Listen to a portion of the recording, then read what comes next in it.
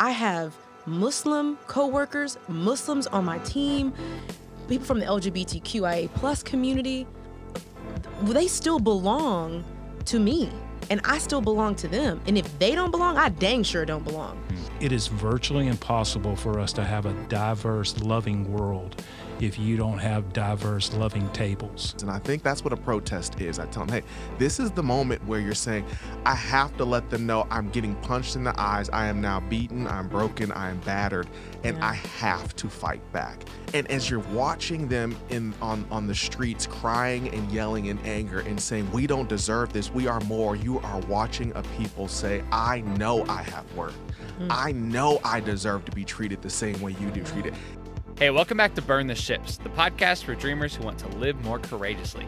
I am Jordan Nations, and honestly, I can't think of a time in my life that's required more courage than we need today. So, for this episode, I sit down with some of the wisest voices in Atlanta, Joseph Sojourner, Tony Collier, Stuart Hall, to talk about everything that we're going through. With the tragic murders of Ahmaud Arbery, Breonna Taylor, and George Floyd sparking protests and extreme emotion across the country, I wanted to learn what it means to be courageous now, in this day, with our very real systemic problems at hand. And man, did these guys come through. So if you're somebody who wants to understand racism in America better, or figure out what to do with all these emotions that you're feeling, this one is for you. Hey, welcome back to Burn the Ships. I'm Jordan Nations, and today I am joined by an awesome group of people that I'm really excited about for a really what seems like important conversation that everyone's having and that I'm really excited about. To my right is my friend Joseph Sojourner in the house. Stuart Hall is over here. Tony Collier. Guys, thank you so much for being here today. Thanks for having us. Yeah. This is going to be awesome. It's been a heavy week. There's been so much going on in our country. Not to mention we were already in a pandemic, which I know has been very personal here as well. And now there's all these like race things, right, that are going on in the murder of Ahmaud Arbery and Breonna Taylor and George Floyd, protests that are going on, riots that are going on. And we're here in Atlanta where there are riots happening not far away. And people are feeling all sorts of heavy emotions. And so the goal today is to figure out where's the empathy, how do we relate to this, and then what is the action that we take from that. And I really am just excited to learn from you guys and the wisdom that you have and what you bring to the table today. And I think people are they're so fortunate to be listening. I feel like crazy fortunate just to be in the room. This is so fun. We're not here for pleasantry or political correctness. We're here for like raw and honest and hopeful at the same time and figure out what we're feeling. So we're here to burn the ship. We're here to burn the ship. It's a great name. The match has been lit. This is perfect. Hey, so this is going to be so fun. I would love maybe to start, if we just go around the room and introduce who you are, what you do, where you're from, let people know who they're listening to.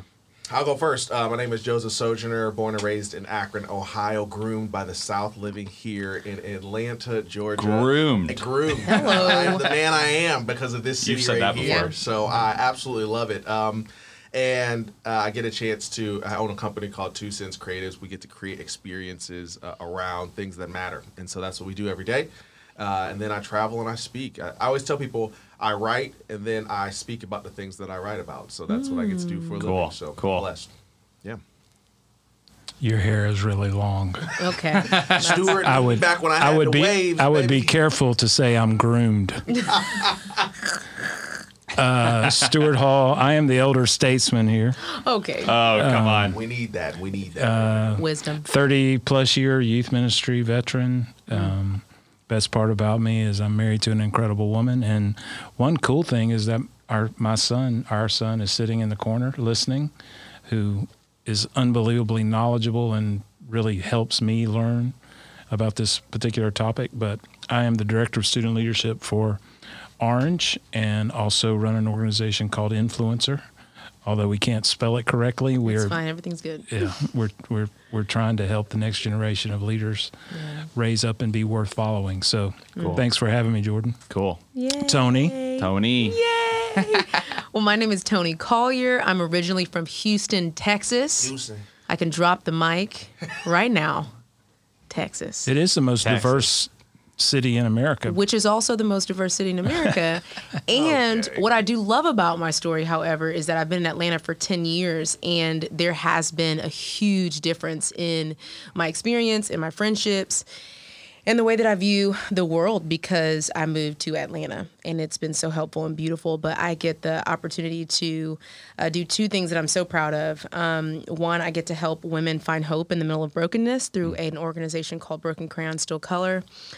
And I get to head up peacemaking initiatives for an organization called Preemptive Love Coalition. We do peacemaking work in Iraq, in Syria, Venezuela now, as well as the Mexico border, and now the United States. And so it's been beautiful. I've been building small groups for peace all across the U.S. and now the world, and it's just been amazing. So, wow. Cool. Very cool. Well, Joe, you jumped the gun earlier. You were ready to start before we even got to it.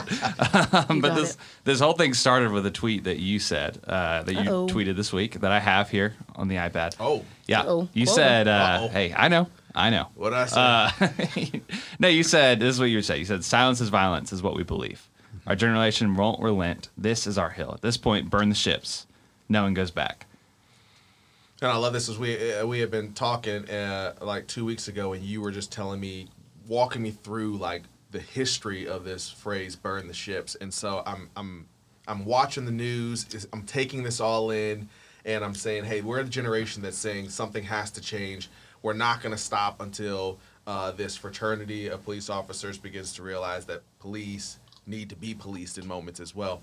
And so I said, we're going to die on this hill, burn the ships. And as soon as I said it, I tweeted it out there, then I immediately feel guilty because I was like, now wait, you just took his whole thing. You stole it. And so at that point, I turn around and I'm like, I need to do Jordan's podcast because this is what it's all about. I mean, if I truly feel like it's time to burn the ships, then it's only right that we talk about it right here. And so I hit him up and I'm thinking, Jordan's podcast, say no.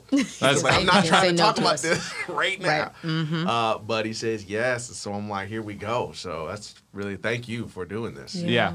Well, I thought about just posting back an Insta story that just said no publicly. I want that moment just for tag you. Joseph. I want it. Nah.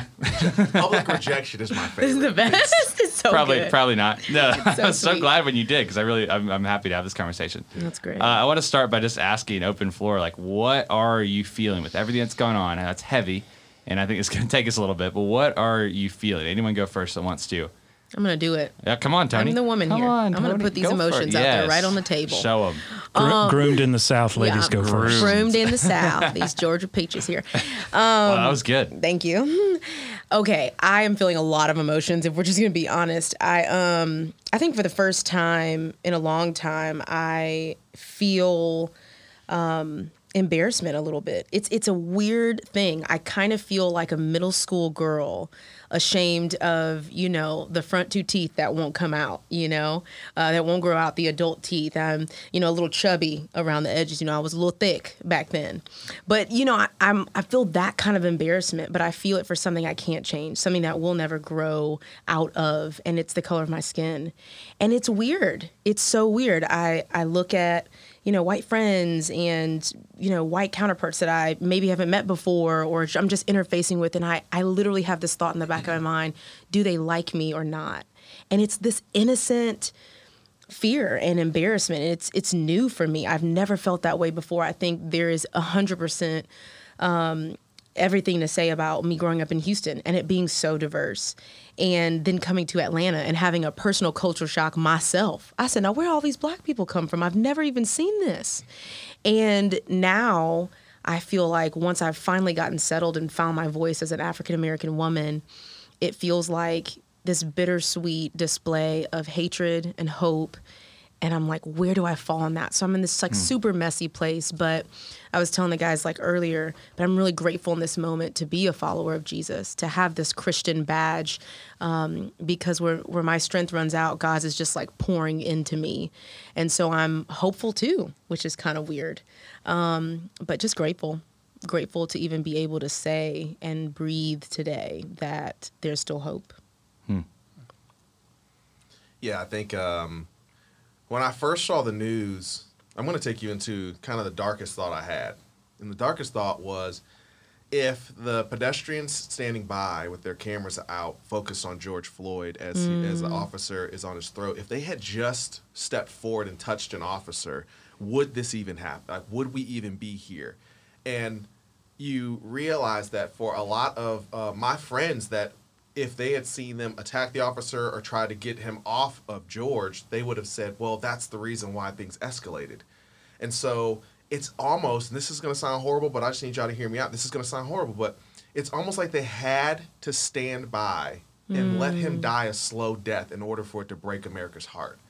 Wow. Because if they had fought the officers, it would have put us back in the same conversation that we end up in. And so that was my first feeling. My first feeling was, why did this have to happen like this? Why did George have to die in front of us like that from 40 different angles and different camera phones? And then you begin to really just say, his life has to mean something. If someone has to die like that, then we have to rise up and do something about it. And so I'm proud of the peaceful protests that are happening all throughout the nation right now, saying, okay, he gave his life in a peaceful manner, did not fight back on the officers, and the people who stood by respected the law enforcement, and we abided by the law. So at this point, we're now going to challenge it. And so those are my feelings right now. Mm-hmm. I feel like I'm on a seesaw of being brokenhearted and angry. Yep. And I just keep going back and forth. Like Tony, I'm embarrassed, but as a white person, I'm embarrassed for people that have the same melanin that I do and are ignorant and uninformed. And probably the part that angers me the most is unwilling to. Someone said it very well, 400 years of isolated incidents aren't isolated incidents. And unfortunately, there are way too many people that look like me in America that are unwilling to do their homework. And Joseph and I have laughed about this before, but I liken it to an NBA scout watching Steph Curry at Davidson, who he just goes off his last 2 years there, but they refused to believe what they were seeing. And so he gets drafted late in the first round because nobody would believe what they were seeing. And it feels that way, that there, people that look like me are looking at this and they are hearing, it doesn't take a lot to hear the stories.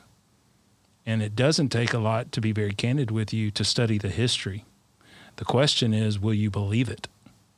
And until people that look like me believe it, we are way past the point where the oppressed people need to be the people speaking up for their rights and speaking up against a systemic oppression. It needs to be the people who instituted the systemic oppression. And unfortunately, there's not enough of that. So that's the anger part of me. And then the brokenheartedness is sitting between two friends along with countless others and like feeling their pain, and I can't do anything about it. And I realize that people like me are the reason for it. And like Tony, you walk around people that love you, but you wonder, do they think I'm like that?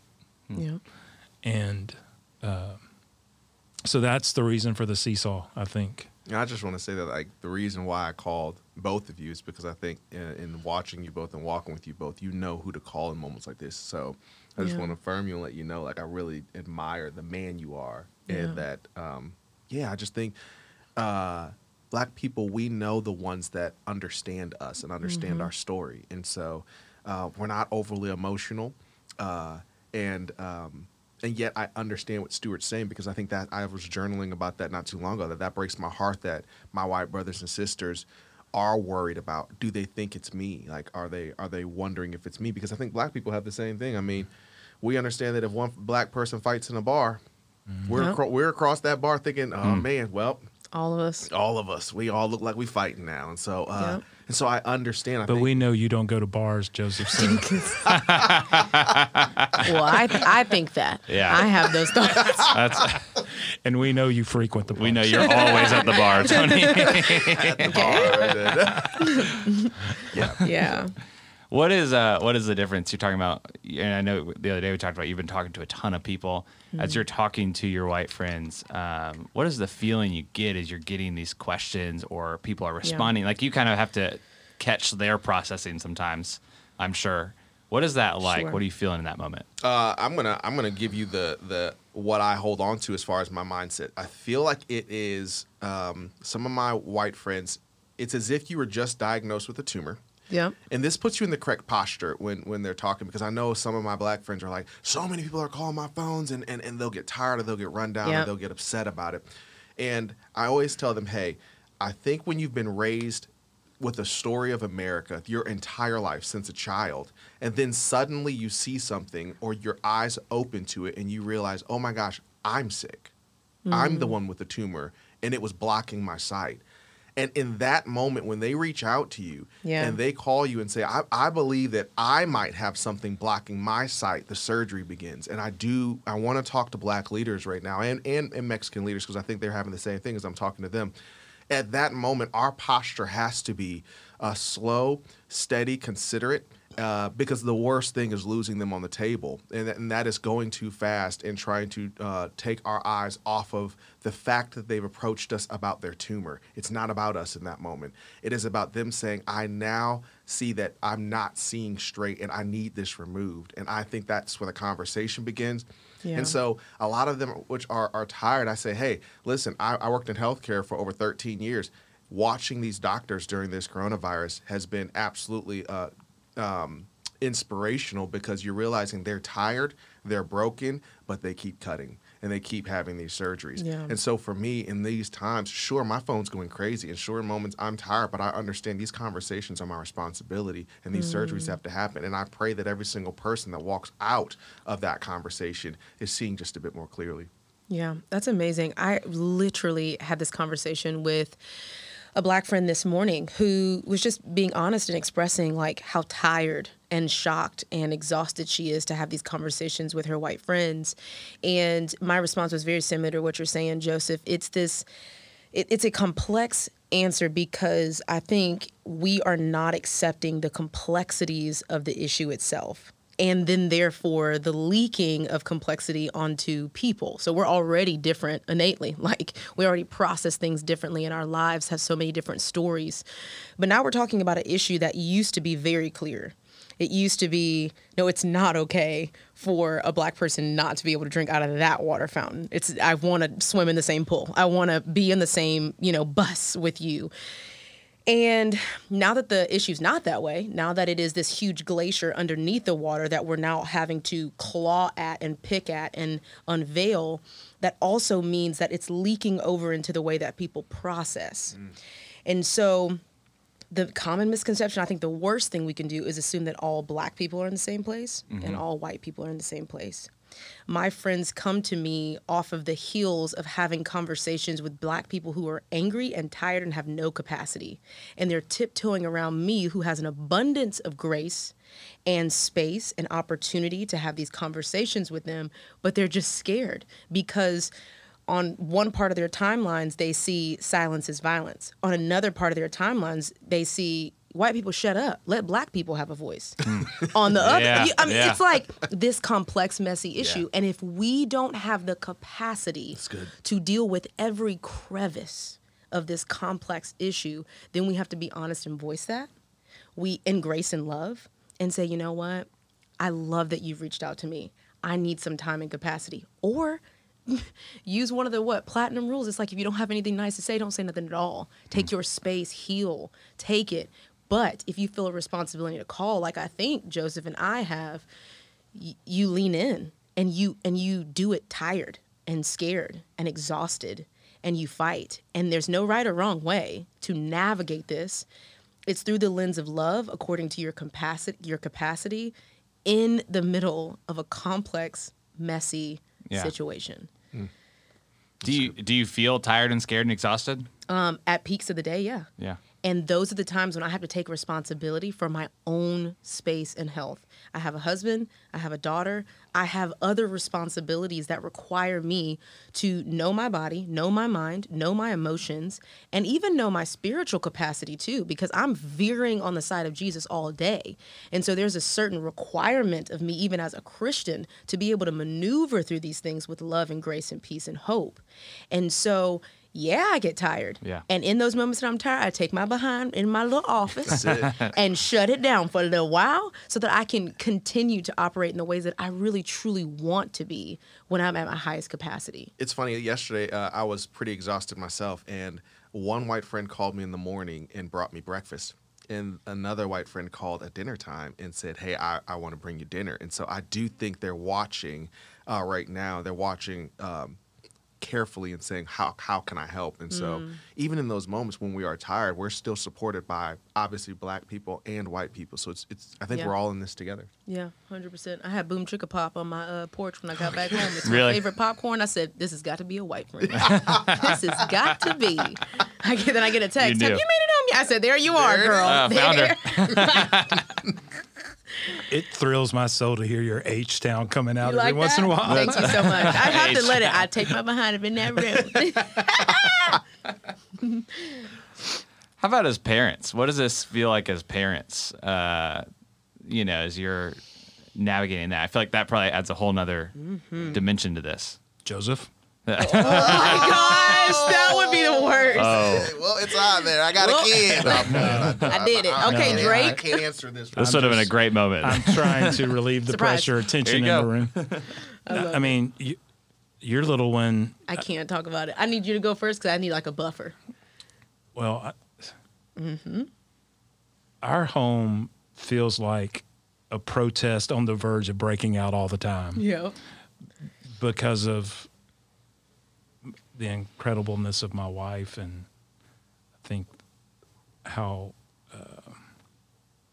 it's been really, really encouraging and inspirational to watch our children love their friends, and they don't see color, they celebrate it. That's different.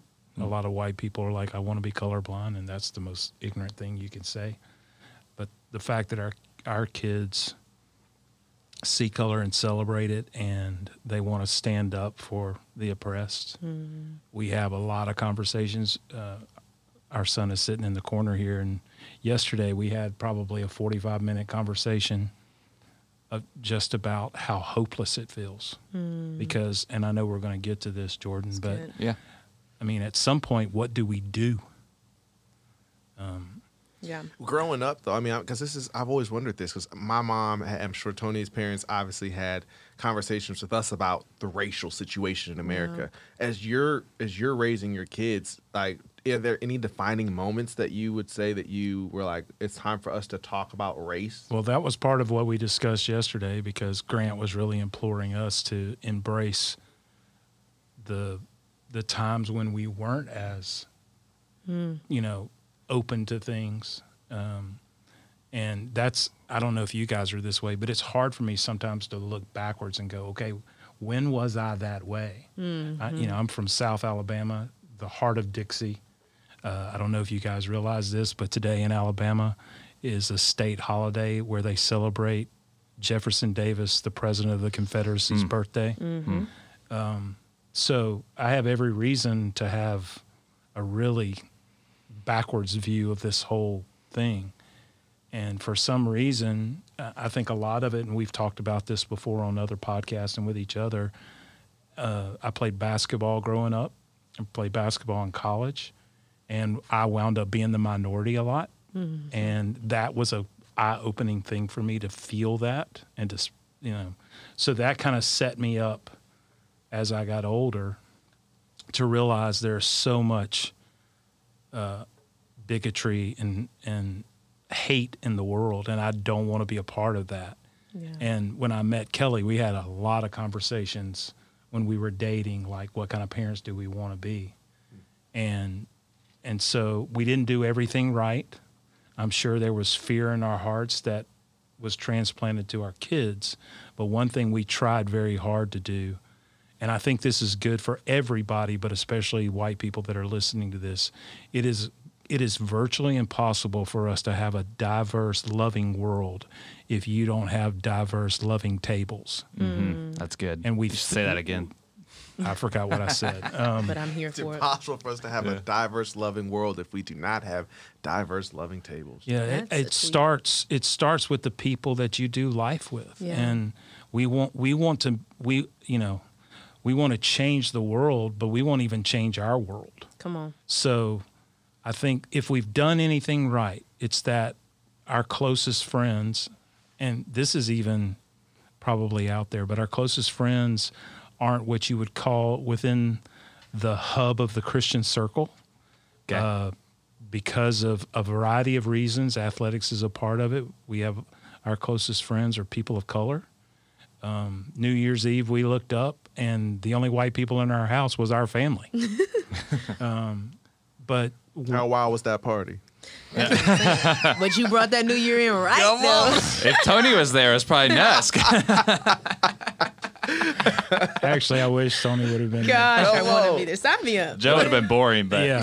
Yeah. But what we've tried to do, even in those settings, is just listen. And, we're not, we just want to learn. Yeah. Yeah. So, and to see the posture that our children have taken in their respective schools, whether it was in middle school, high school, or college, and now in the workforce, and who they do life with. I just think it's not rocket science. Will you decide to just have a diverse table?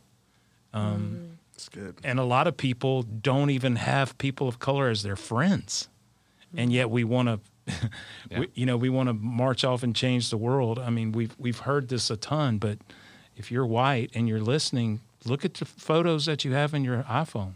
Do they represent any diversity? And if not, you need to change that. Yeah. I would say parenting as a Black parent in America is one of the most complex issues that we haven't talked about yet. It is nuts, okay?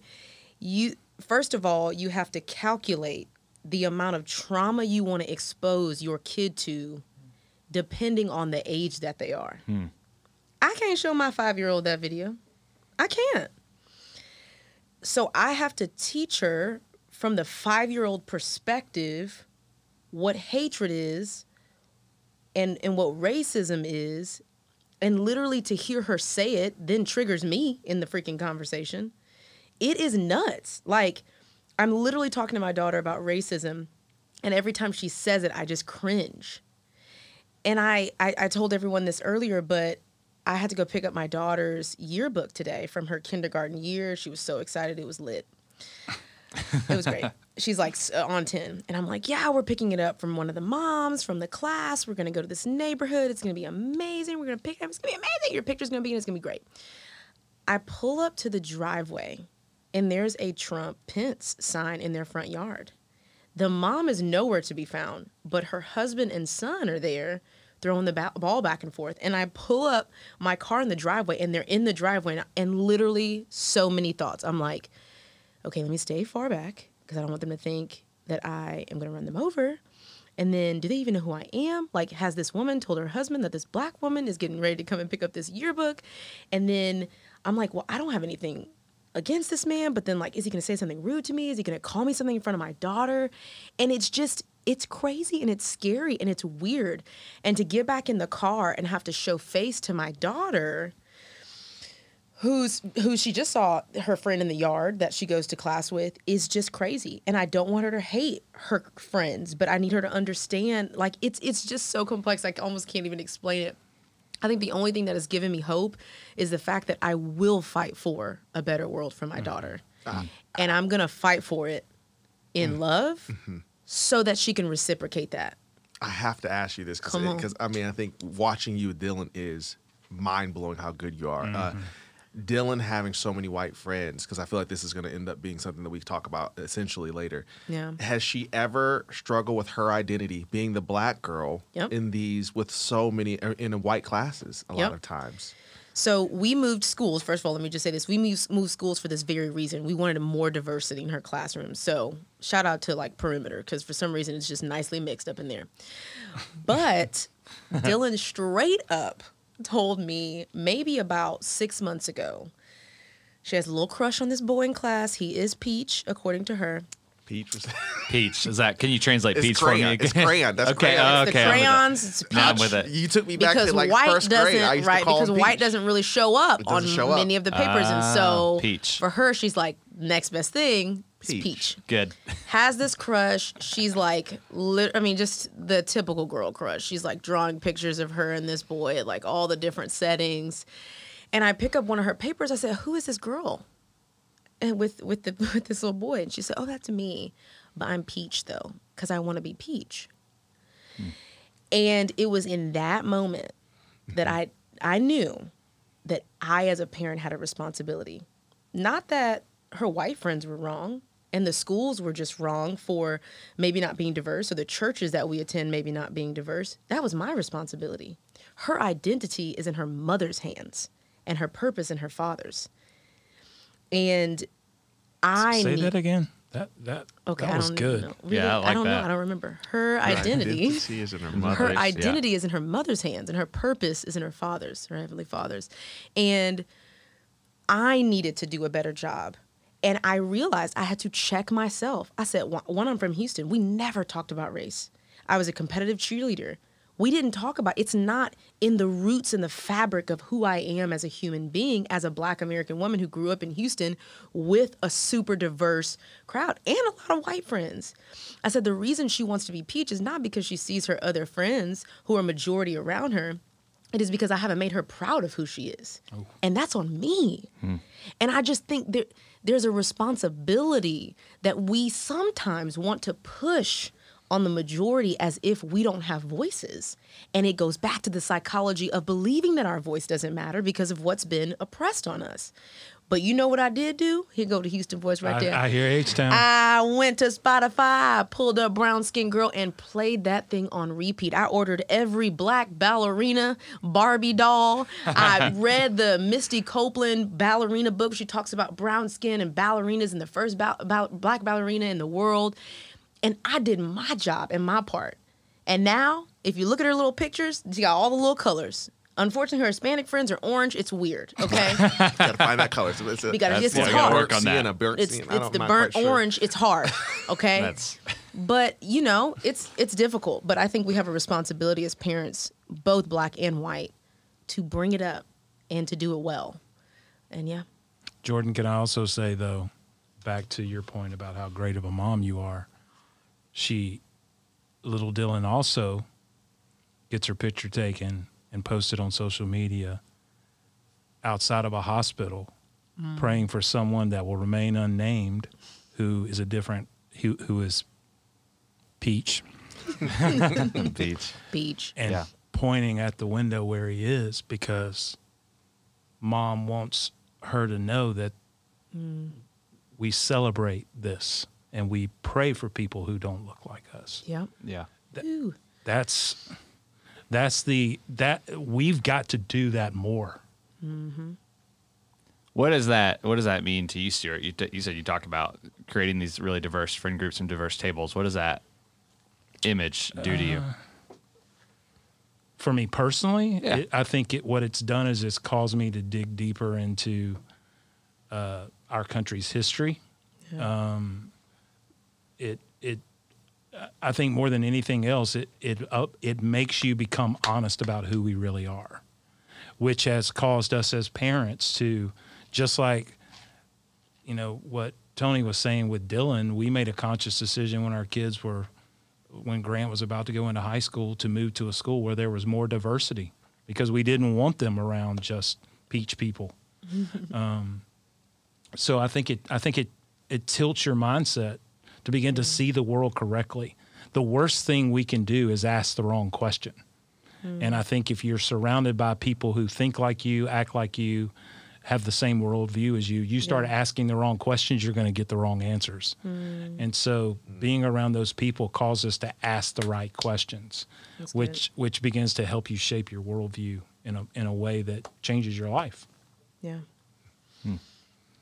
This one's an all play. So whoever wants to take it, this is you. Pick it Uh-huh. Do you guys remember your first brush with racism? Like, can you picture when that was? Or your first moment where you realized you were privileged, or when did you become aware of this? Yeah, so my mom moved us from the inner city to suburbs when we were in third grade. And so I just remember walking into my class, the whole class looking at me. First time in my life I felt different. That's the only word I knew to say, because, I mean, my mom had not talked to me much about race because I grew up around all black people up until that point. And my mom was incredible by having conversations afterwards, especially once I was able to, when she saw me processing these emotions and these thoughts. And I can't remember the first time I was called the N-word, but I remember the first time that I was excluded. I can't say I remember the specific time, but I remember fourth grade was when I realized and I made the decision that I would not put myself on any white person because I was too much of a burden. I walked in, caught a white friend saying some really bad things about me.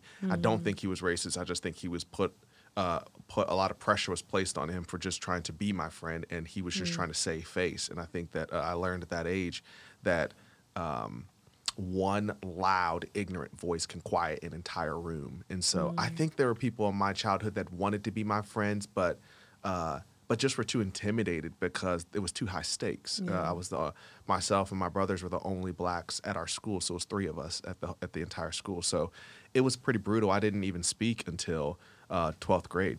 And so I was bullied, silent child. And so, yeah, there's tons of like moments of you try to say something, you're ridiculed because you talk with the slang. I learned to listen well, so I think that's how I process it now. I say, hey, you learn to be a great listener from that. But I really would say this, even though many of them didn't stick up for me, in their eyes, I saw that they wanted to. And that was enough at that stage of my life. I think I was willing to see and say, I'm beginning to understand that the power of a few can control the many. And I still hold on to that. Now I say you have to liberate neighborhoods, and sometimes it's suburban neighborhoods, but the power of a few well-placed signs with a few well-placed neighbors who are loud and bold with it could make others feel like, well, I don't want to lose so much. Comfort is the greatest threat to progress. And so I understand that you have to let them know, hey, it's time to go ahead and shake things up. So I would say that's my story. I love that. I really love my story because as I have started to just have different types of friends, I've found more black people with my story. And what I would normally say is, I really haven't experienced like just blunt racism. It's so interesting. I really haven't felt oppressed in any situation. I haven't felt chosen or disqualified. What I'm grateful for is that I have recognized the systemic racism in my life. And that's what is eating at our country right now. And this is how it came. Grew up in Houston, Texas, thought everything was nice and dandy. I would even say things like, if we're just going to be authentic out here, why are black people so mad? We have so many opportunities. I'm a middle-class family. I'm doing my thing. I'm going on the trips for competitive cheerleading, all the things. When I got to Atlanta, here's what shook me to my core. How long ago was that, by the way? 10 years ago. 10 years ago. I was just a fresh puppy, okay? Just a fresh puppy. It'll be 10 years in July. I got here at 19, fresh out of college, crazy, wild, unsaved, twerking. You know what I'm saying? Same. Be real. Did you say twerking or working? That last one. Working. I just want you guys. We're working. I just want y'all to know your girl wasn't saved yet. Okay, That's good to know. Right. That's okay. So I get here, and when I have this culture shock, I'm like, whoa! Like I literally had never seen so many black people like in one place. I went to Six Flags, Lenox. It was crazy. I was like, whoa, this is wild. But then I started meeting black successful people. And it dawned on me that in Houston, the CEOs and the COOs and the managers, the people in really high positions were white. But the ones in Atlanta were black, a lot of them. And it was as if I realized that it was even an opportunity, that the space was even open for black people to then realize the oppression that I had been raised around and didn't even notice it. That's so Because good. it was, and I was like, oh snap, this why they mad. But they don't know it in Houston because you just grow up around it. It's so interesting. If you look at social media right now, a lot of the Houston videos and pictures are extremely peaceful because a lot of blacks in Houston do not experience the oppression that Georgia, Alabama, the Carolinas, Tennessee experiences. And it's it's very, very interesting. It's very under the radar. Yeah. So interesting. Stuart, do you remember when you realized, like, hey, I have some privilege that I'm I not. didn't know I'm about? not sure a white person can actually speak to that intelligently because our entire being is privileged. Totally. So to recognize it, like there are privileges that I have as a white man that I'm not even aware of.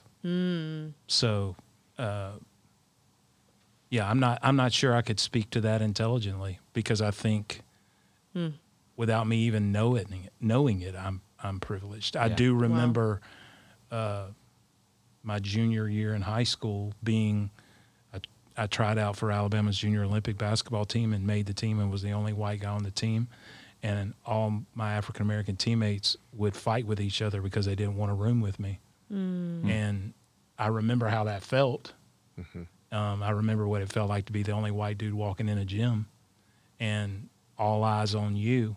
And you had to flip the script. What I did was flip the script, and that's how these guys feel all the time.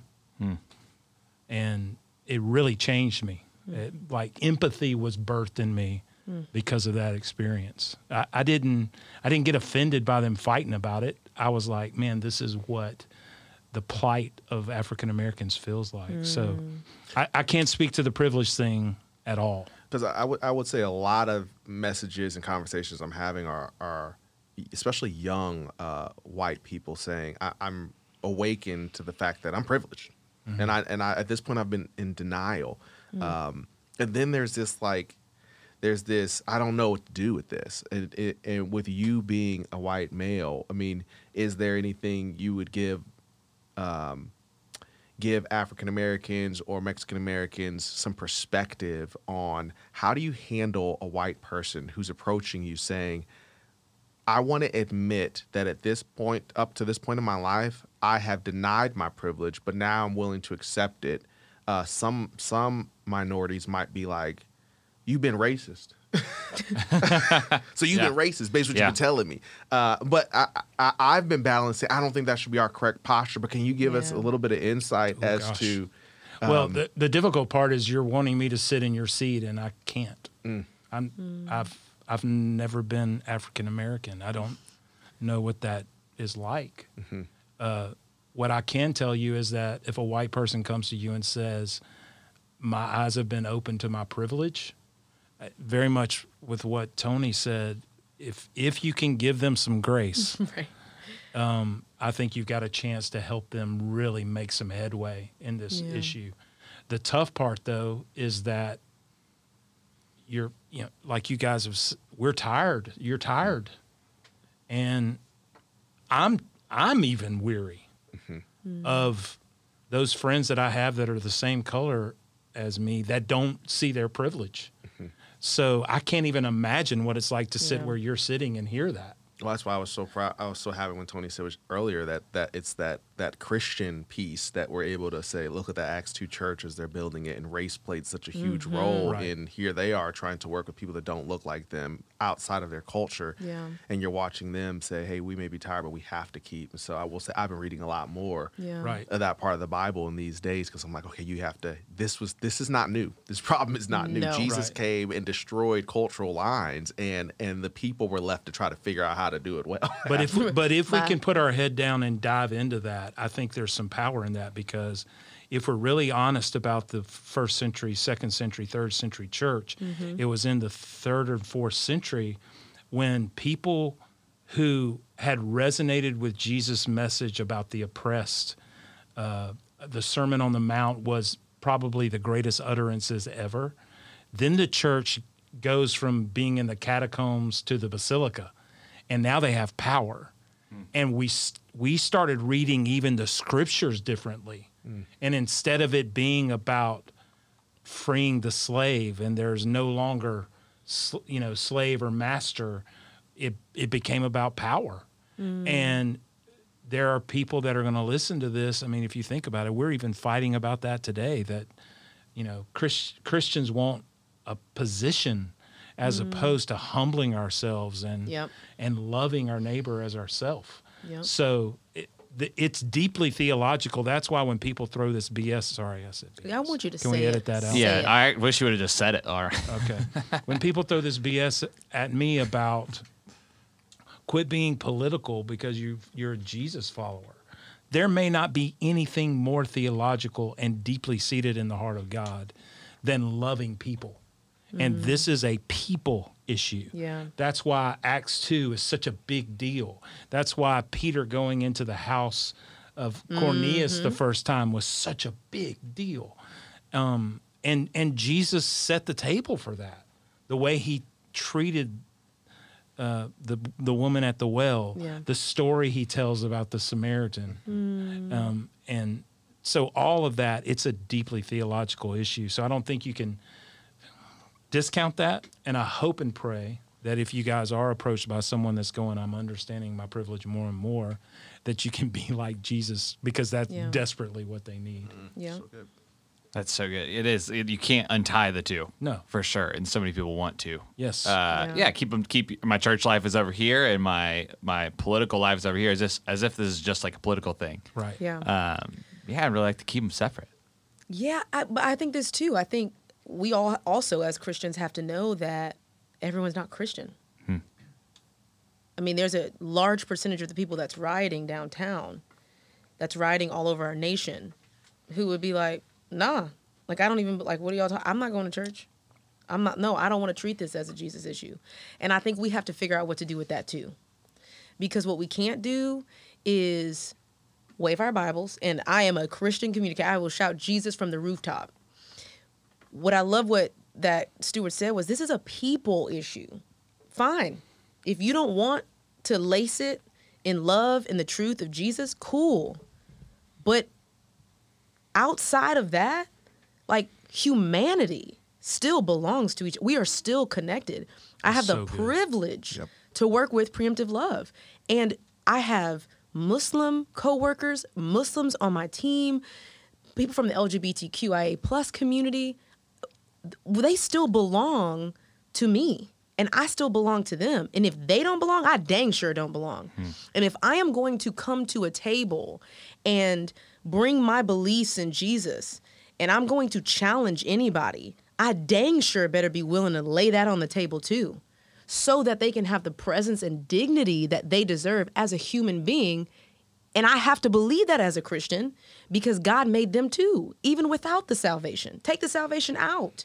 That's still God's son and daughter, if you believe it as a Christian. And I think that's a messy ride too. Yeah. But let's get real. Because she's poking at something that is an underlying issue in the capital C Church, and that is we believe that we're a Christian country. And so if you look at social media, there are so many people throwing the simplistic answer, what our country needs is God. Well, Tony just nailed it. There's a ton of people in our country that could not give a rip about God. Yep. So consequently, we have to be Jesus to them. Yep. Instead of expecting people to play by God's rules when they haven't even joined the team. Yeah. And they have no interest None at all. Yep. It's a growing number too. It Come is. Oh, absolutely. Absolutely. Yep. So somewhere in the solution, it seems like from what you guys are saying, there is a pull together of everyone. But I love what you said. I belong to them, they belong to me, we belong. Yeah. It's a human thing. Yeah. And that's why I think that these So good. conversations, as people are calling, you're keeping an eye on the bigger picture, because yes, this may be the first time that they're saying I have something that is blocking my perspective, but I'm thinking, we all are going to need to shine bright in a world that is trapped in darkness, and they're looking for hope, and they're looking for joy, and they're looking for love. And so I understand I need my brothers and sisters. There's a reason why Jesus truly celebrated culture, but did not just see people as color, but he saw people as sons and daughters. And so I think as I'm looking out, I'm thinking it doesn't matter your color. I need you to be loving the way that Jesus called us to love, because we can't just expect them to understand God. We need to they need to see God on us, and that's something that it's our responsibility. Let me just say this last thing. I'm so sorry. No, come on. This is not the last In my thing daughter's you're class, Not the last thing. I lied. In my daughter's class, there's Hispanic and white and Muslim and so many different nationalities and beliefs. If I only hinged love for my daughter on belief, then how in the world can I expect her friends to be nice to her if they don't believe like she believes? So good. We literally, I hope that we get out of the haze of my belief is going to fix this and into the very clear 2020 vision of I can believe what I believe, and I want to have, so many people at the table, but I need them to bring their own chair. I will not have chairs that say, if you're Christian and you love this way and you look this way and you're going to come to my table, now let's all fix this issue. No. I need the Muslim Americans that are down the street to love my daughter well. I need the atheist to love my daughter well, and the Christians, and I need the Buddhists to love my daughter well. Like, that's how big this is. This is a world thing. And I just hope that we're not waving the simple stick of Christianity over this issue. That's so good. You know what I'm grateful for? When I was in the hospital for a month last month, James said, you show me your works, or you show me your faith and I'll show you my works. I am really grateful that doctors and nurses, many of whom don't share the same belief system that I have, worked their tail off to save my life. Come on. While so many people were praying, and you're not at all hearing me say that prayer doesn't change things, because I know I'm sitting here because people prayed, but I'm also sitting here because doctors and nurses worked their tail off. Yeah. Come on. And that's kind of where we are as a country as it relates to this race issue, that we have to do the work. Yep. We can't let's just pray this away. We've got to do the work. So good. Yep. Gotta do it. We gotta do it. We got to do it. Tony, you wrote this on your Instagram. I loved it. And you said, you can't ask or demand equality for your own sphere of the world if you can't be brave enough to demand it for everyone, Uh-oh. even the ones you don't agree with. I think I already said that. I already talked about it. It's perfect. I think it's, you did. And when you said what you were saying, I just called back to it, because it's such this is an everyone thing. Yeah. With that in mind, this is an everyone thing. All right. And there are so many people that are feeling so many emotions. We've expressed some of them. I was at one of the protests yesterday. I saw people on all different sides of the spectrum. People who seemed angry as I talked to them, people that seemed exhausted as I talked to them, people that seemed hopeful as I talked to them. With all of that, the big question that everyone's asking is, okay, what do we do? What is it? What is the next step for someone who is angry or is exhausted or is hopeful or is whatever and is facing this issue and wants to burn the ships and not go back to where we were? Yeah. How do we make this not just another blip on the radar, but an actual time to stake in the ground and say, no, we're moving forward, and we're refusing to go back, and we're refusing to be okay with another video coming out of another murder? What is that? I hate to even do this, but I feel like I have to flip it on you because gosh. because you represent. So are you Gen Z? You're Gen Z. I'm right on the transition. Right like on that. the year. You're right on the edge. Yeah. And so as you're walking through that, because I've been having a lot of conversations with this generation coming, and there's the boomers, there's the millennials, and there's the Gen Z, and there's those that stand on the edges. When you're looking at it, how much of that do you feel when you're like, this, we have to do something? Because honestly, when you're looking at these protests, this is a Gen Z-driven protest. I mean, it's very different than the Rodney King era, where they're burning the wrong communities.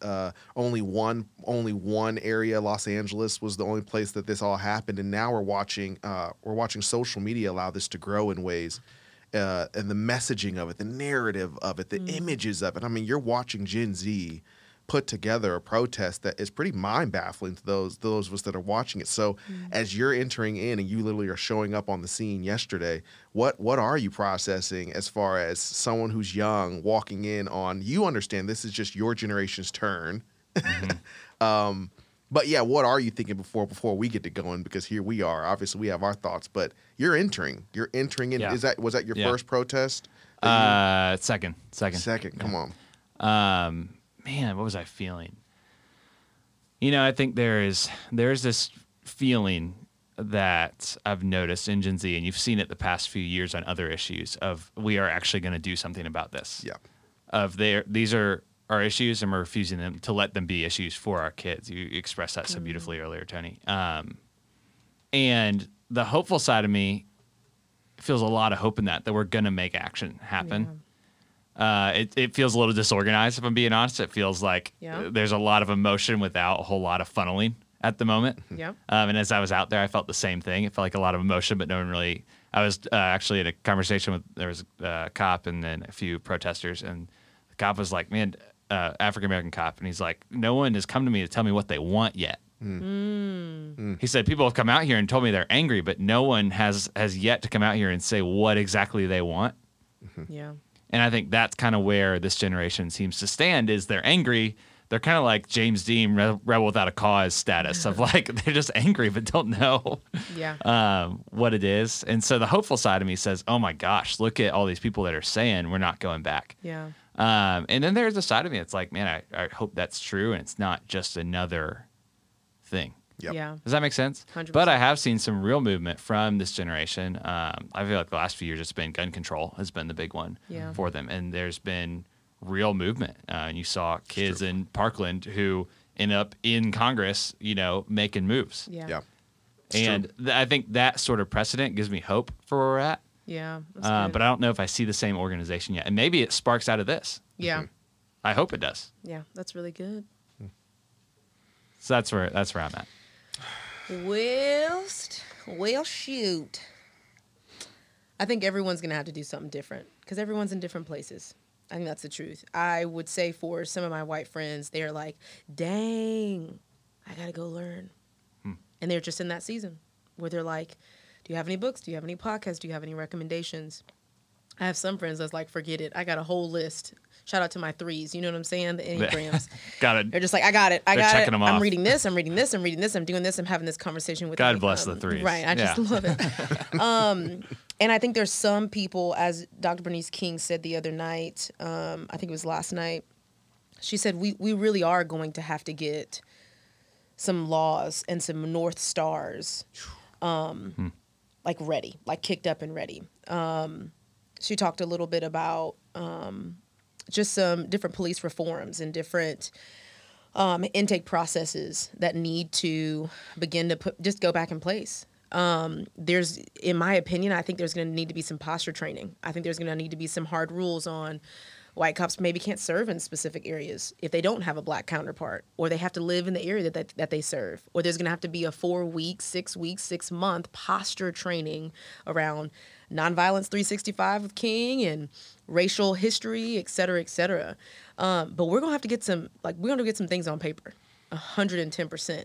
But it has to be both and, because how many laws have we broke? I mean, I was smoking weed all throughout college. We're just going to be real. Them laws is on the paper, but that doesn't mean we follow them. Real in this thing. Yeah. No, let's just be honest.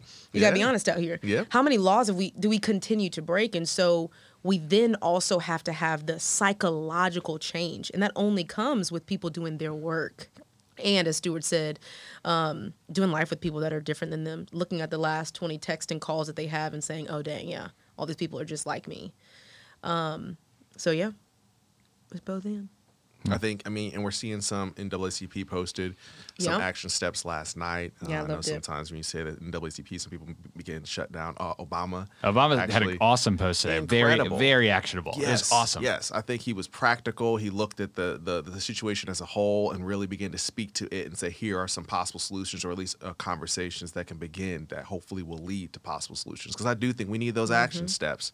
That's all that's left. I think looking at it with an accurate perspective, I think the number one question I'm getting is, why are they so mad and why are they protesting, and even some of which are even rioting. And I keep saying, if you, to the parents who have a child, if your little one comes back and has a black eye, and you say, someone punched me in the eye, I think every parent knows, okay, you can tell them to turn the other cheek, and you might say, turn the other cheek, love them well. And he comes back with 2 black eyes. Now you say, okay, I want you to just forgive the kid, love him again. He comes back with 2 black eyes and a broken rib. And at some point, there's something in a parent that's going to say the next time he balls his fists up for you, you need to punch him back so that he knows. And I think that's what a protest is. I tell him, hey, this is the moment where you're saying, I have to let them know I'm getting punched in the eyes. I am now beaten. I'm broken. I am battered. And I have to fight back. And I know the word fight is intimidating and scary, but this is your child who is saying, Mom, Dad, what do I do? And you have to look at them at some point and say, you have to fight so that they know that you are worth it. I keep saying they are fighting for their worth. God's children, made in the image of God, that are told by a world you are less than. And so it's necessary for Toni to let Dylan know, her daughter, hey, you are beautiful. You are fearfully, wonderfully made. Black is beautiful. And as you're watching them on the streets crying and yelling in anger and saying, we don't deserve this, we are more, you are watching a people say, I know I have worth. I know I deserve to be treated the same way you do treated. I know this system doesn't give it to me. I know this system doesn't even see me as that, but I know God sees me as that. I know my mama told me that I am that, and I will fight. I will do whatever it is. It's very similar to, and I work a lot with storytelling and film, so I love it. But it's very similar to Avengers. You got Thanos who judged humans and said they're flawed, and as we're watching the Avengers, sure, they got a little carried away and some buildings were knocked over. And while we're watching this movie, we could have said they need to stop fighting. They need to stop fighting because they knocked over a couple buildings. And yet there was something in us that said, no, they need to keep fighting. But why did we feel that way? We felt that way because we understood what they were fighting for. We understood our lives were on the line here. And so our thought was, okay, they knocked over some buildings. We're going to give them some grace because they need to stop Thanos. There's a power that's so big that so much is at stake. They have to do what they can, and they get back up and they fight and they fight and they fight. Sure, there's conflict. We understand that's history. It doesn't matter the culture. It doesn't matter the time. Conflict oftentimes creates change. And as we're watching that movie, you're watching people step up and say, we understand we're flawed. We understand that you have righteously judged us to say that we are less than and we deserve this fatal outcome. But we will make a stand because we understand our worth and we will die trying. And I believe that's what you are watching with the people today. They are saying we will make our stand. We are fearfully, wonderfully made in the image of God. And if you don't believe that, then we will yell it and we will die trying. It's good. That's so good. Let's do it again. Wow. Yep. Yeah. I want to start like small concentric circle and work my way out. My first responsibility as a man made in the image of God and as a husband and as a father is to model the example of what it means to love my neighbor as myself. That's great. That's my first and foremost responsibility. Our children are not going, this is more caught than it is taught.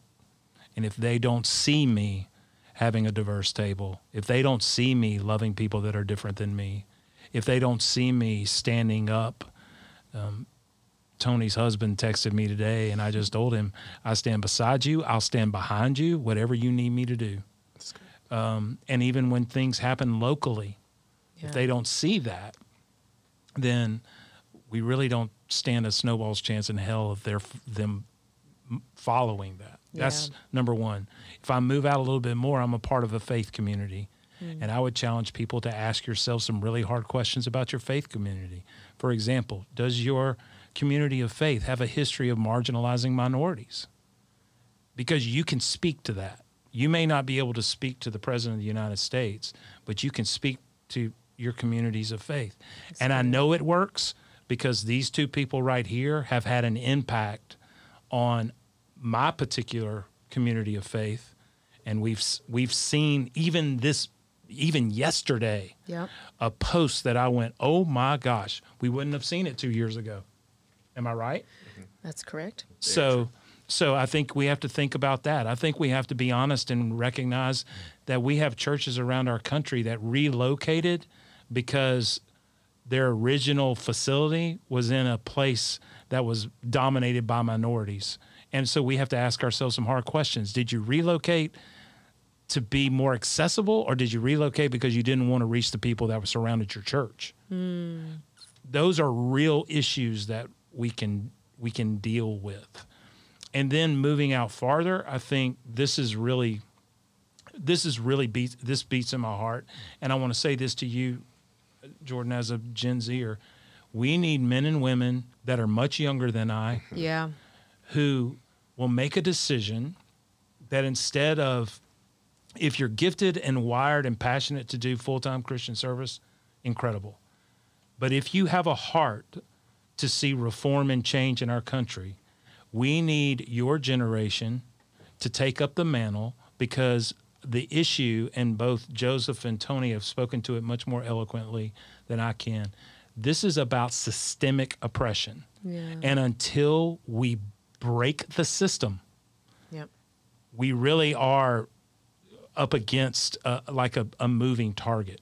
It should burden us that the country of Canada has had a national day of repentance for their treatment of Aboriginal people, and we barely get an acknowledgement that slavery was a sin and is America's original sin. We need leaders who have a moral compass and clang when they walk and make change. And that will not happen until we have those people that are decision makers and playmakers in strategic places in our country that will fight for that kind of thing. And I think back to Joseph's point, I think it's your generation that'll change it. It feels different right now. Yeah. Oh man. It yeah. feels different because of your generation. So that's my 3 cents. I love it. I do have one more thing. That's what you said last time, I Tony. did. Hey, I will say this. I do want to speak to, the Christians directly, especially those that believe in prayer. We cannot ignore that there's a spiritual warring as well. We literally cannot. It made me think about this when you were speaking, Stuart, because I remember being laid prostrate on my guest room floor praying for you and your health and for God to do a miracle. Listen, God is still in the business of doing miracles. That ain't changed. It will never change. And that's it.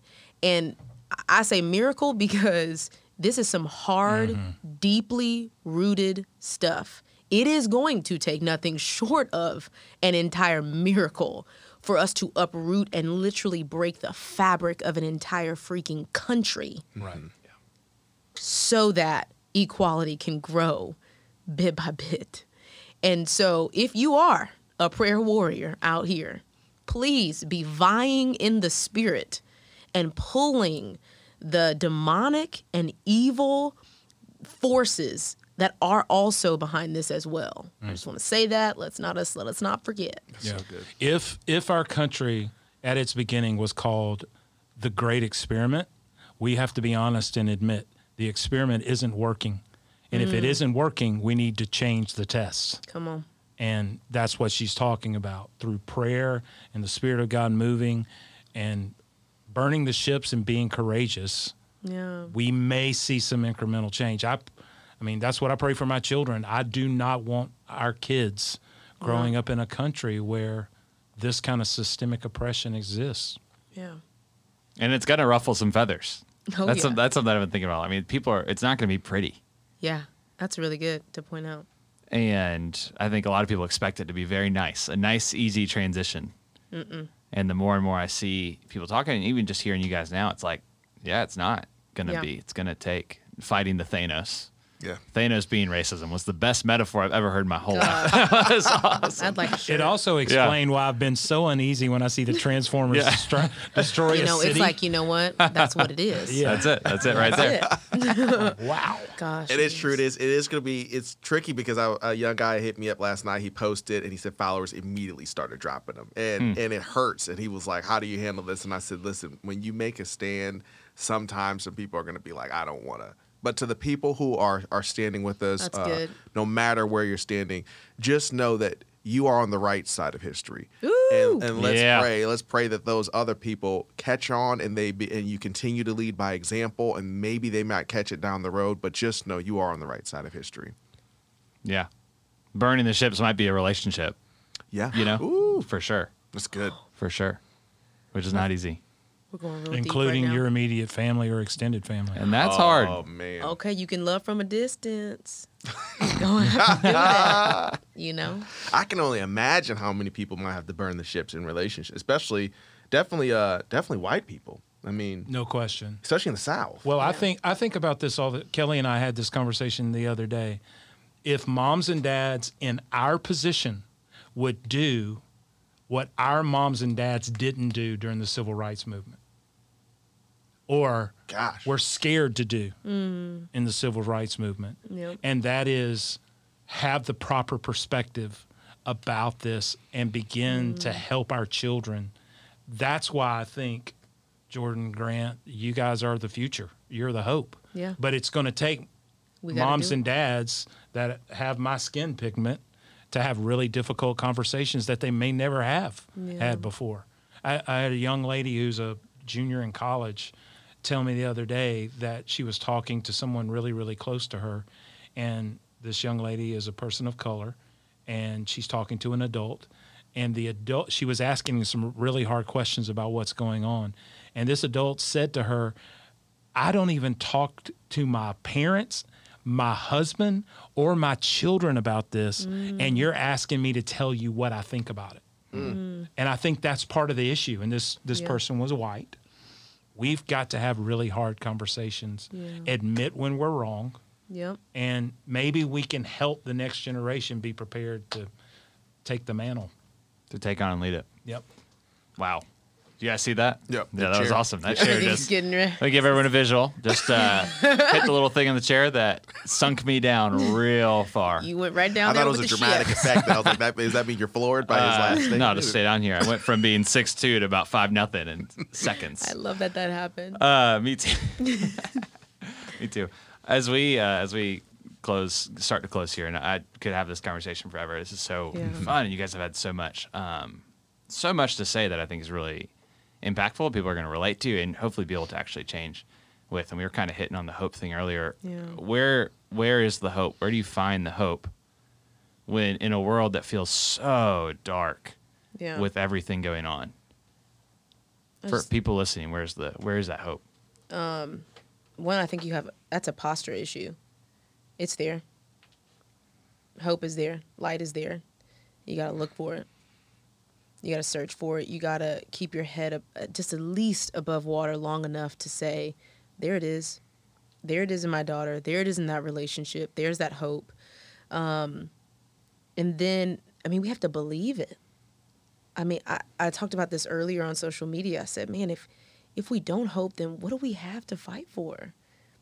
And I think we see the fruit of what's already come, even though that's very difficult in this season.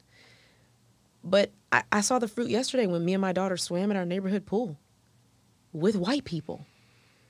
And that's little compared to what we need to do. But there's hope. It's there. It's maybe small, but it's there. And if you're a believer, you know there's hope. It started with me saying silence is violence was what I was processing on, and then watching Pastor Stephen Furtick just yesterday, and he says my son, 12 years old, was the first one to see this clip of George, and then he tells him about it. He said, I can see in my son's eyes he said, Dad, you don't need to watch this. And he said, I was looking at hopelessness, and he made this statement that I felt like paired really well with silence is violence. He said, despair is just as deadly as denial. And he said, you can't live in denial. That silence is violence. So we can't live in denial and act like it's not there and let's just not say anything about it. That's violent. That's literally deadly. But he said, but I was looking at my son and I realized that despair is just as deadly. You can't live in either. And I would think that speaks exactly to what you're saying. I think that to the people who are saying, you know what, it's just never going to change. Let's just live in this darkness and throw in the towel. I think that is just as deadly as denial. And so I would encourage them to say, no. If you believe that that God is a way maker. If you don't believe in God, then you still need to have hope in people. Believe that there's good in every single human being, and I think that all of us can say there's got to be good in every single human being. You've seen glimpses of beauty and light and love in every single person, and so this is a plea to them to say, listen, people are capable. People can rise up. People can change. There's no reason for us to throw in the towel. Just like you said, you see progress in different areas just with your generation. And I think our generation is watching your generation. We're learning. But our generation still has hope, too. We understand, okay, we might have lost in the past, but we can lose again and we can lose better. And sure, losing better means that it may not work this time, but we're getting closer and closer and closer. And that's that continues to give us hope. Yeah. That's so good. As a Jesus follower, my hope is Christ in me and not me in a different set of circumstances. So I think that's important to realize. It doesn't mean that I change my circumstances because it's too hard. I have the ability and the hope that lives in me to be hope in dark circumstances. I love that. Bishop Jake said that darkness is not an entity, it's an outcome. Uh-oh. And it's the absence of light. It's not an entity. That's good. And I think it's important as we close to think about this, that people of the light that sit around and talk about the light, sing about the light, podcast about the light, write songs about the light, write books about the light, but we never attack the darkness. Yeah. We're not really doing ourselves any good. Yeah. I tweeted today a quote by Kareem Abdul-Jabbar. He talked about the fact that racism is like dust in the air. You can't see it until the light hits it. Woo. And so we've got to be people of light. Yep. And the more we're light, the more we're able to see it, the more we can deal with it. Come on, light doesn't serve its So good. purpose Come on. without the darkness. Burn the ships. Burn the ship. Give it light. Burn the ships. I love that. That'll be the light. That is it. That is going to be the opener right there. Tony came here twerking. Yeah, she came. Yes, I did. On the ship, okay? Whoa. Wow. And she has one more thing to say. She promises. Oh, man. That's the best. That's too good. Guys, I have a lot of hope listening to this conversation and knowing that more and more of this is happening. I hear this happening more and more all the time. And just the fact that there are so many people engaged on what's going on, it gives me a lot of hope for what's going on. And it is challenging and it is hard and it is inspiring all at the same time. So Embrace the suck, people. Embrace the suck. Gosh, I'm going I to change the love that. podcast title to Embrace the Suck. That's way Embrace better. the suck. Yeah, I tell myself that every Copyright day when that. I go to physical therapy. This is it. I am is it. embracing the suck. The suck is in me.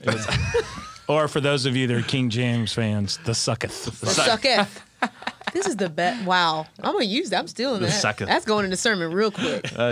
Embrace the sucker. Don't be mad when I make a graphic for that mug tomorrow on my timeline. It gets No shared. credit. No credit to Stuart. No, that's fine. Embrace Solomon the said there's sucker. nothing new I'll under the tag you sun. later. Steal away. Oh, that's so funny. Guys, what a good time. Thanks for being here. And this has been awesome. Thank you, Jordan. Thanks, Jordan. Totally. Truly. Burn honored. the ships. Burn them. Okay. Oh, that's the burning ship song. If you didn't know. Boom goes the dynamite, goes the dynamite, goes boom. And that's also And that is the end. Hey, thanks so much for listening to Burn the Ships. If you enjoyed this or if it was really helpful for you, I know it was for me, make sure to share it with a friend. I think that all of us have so much to learn in this conversation, no matter who you are. But listening to voices of people from all over the spectrum is so important. So if you enjoyed it, share it with a friend. Thank you so much for listening to Burn the Ships.